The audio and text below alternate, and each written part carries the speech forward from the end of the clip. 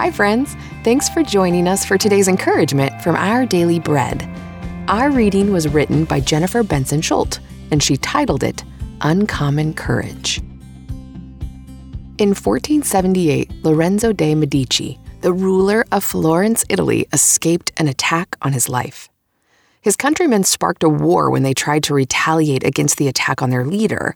As the situation worsened, the cruel King Ferrante, the first of Naples, became Lorenzo's enemy. But a courageous act by Lorenzo changed everything. He visited the king unarmed and alone. This bravery, paired with his charm and brilliance, won Ferrante's admiration and ended the war. Daniel also helped a king experience a change of heart in Daniel chapter 2. No one in Babylon could describe or interpret King Nebuchadnezzar's troubling dream. This made him so angry that he decided to execute all of his advisors, including Daniel and his friends. But Daniel asked to visit the king who wanted him dead. Standing before Nebuchadnezzar, Daniel gave God all the credit for revealing the mystery of the dream. When the prophet described and deciphered it, Nebuchadnezzar honored the God of gods and the Lord of kings. Daniel's uncommon courage, which was born of his faith in God, helped him, his friends, and the other advisors avoid death that day. In our lives, there are times when bravery and boldness are needed to communicate important messages.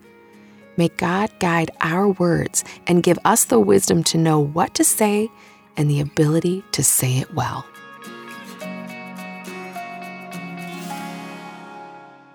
Today's Our Daily Bread devotional scripture reading is from Daniel chapter 2, verses 24 through 30.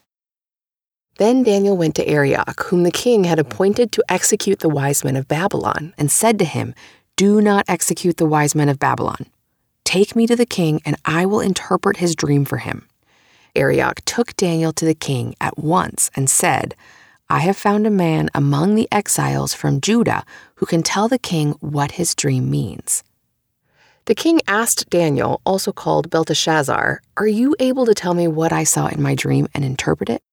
Daniel replied, "No wise man, enchanter, magician, or diviner can explain to the king the mystery he has asked about, but there is a God in heaven who reveals mysteries. He has shown King Nebuchadnezzar what will happen in days to come. Your dream and the visions that pass through your mind as you were lying in bed are these. As your majesty was lying there, your mind turned to things to come, and the revealer of mysteries showed you what is going to happen. As for me, this mystery has been revealed to me, not because I have greater wisdom than anyone else alive, but so that your majesty may know the interpretation and that you may understand what went through your mind."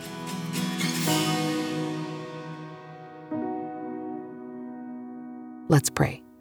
Dear Jesus, thank you for the courage you showed during your life on earth. Fill us with your wisdom and power when we face tense situations. Thank you, Lord. It's in Jesus' name we pray. Amen. Thanks for listening today.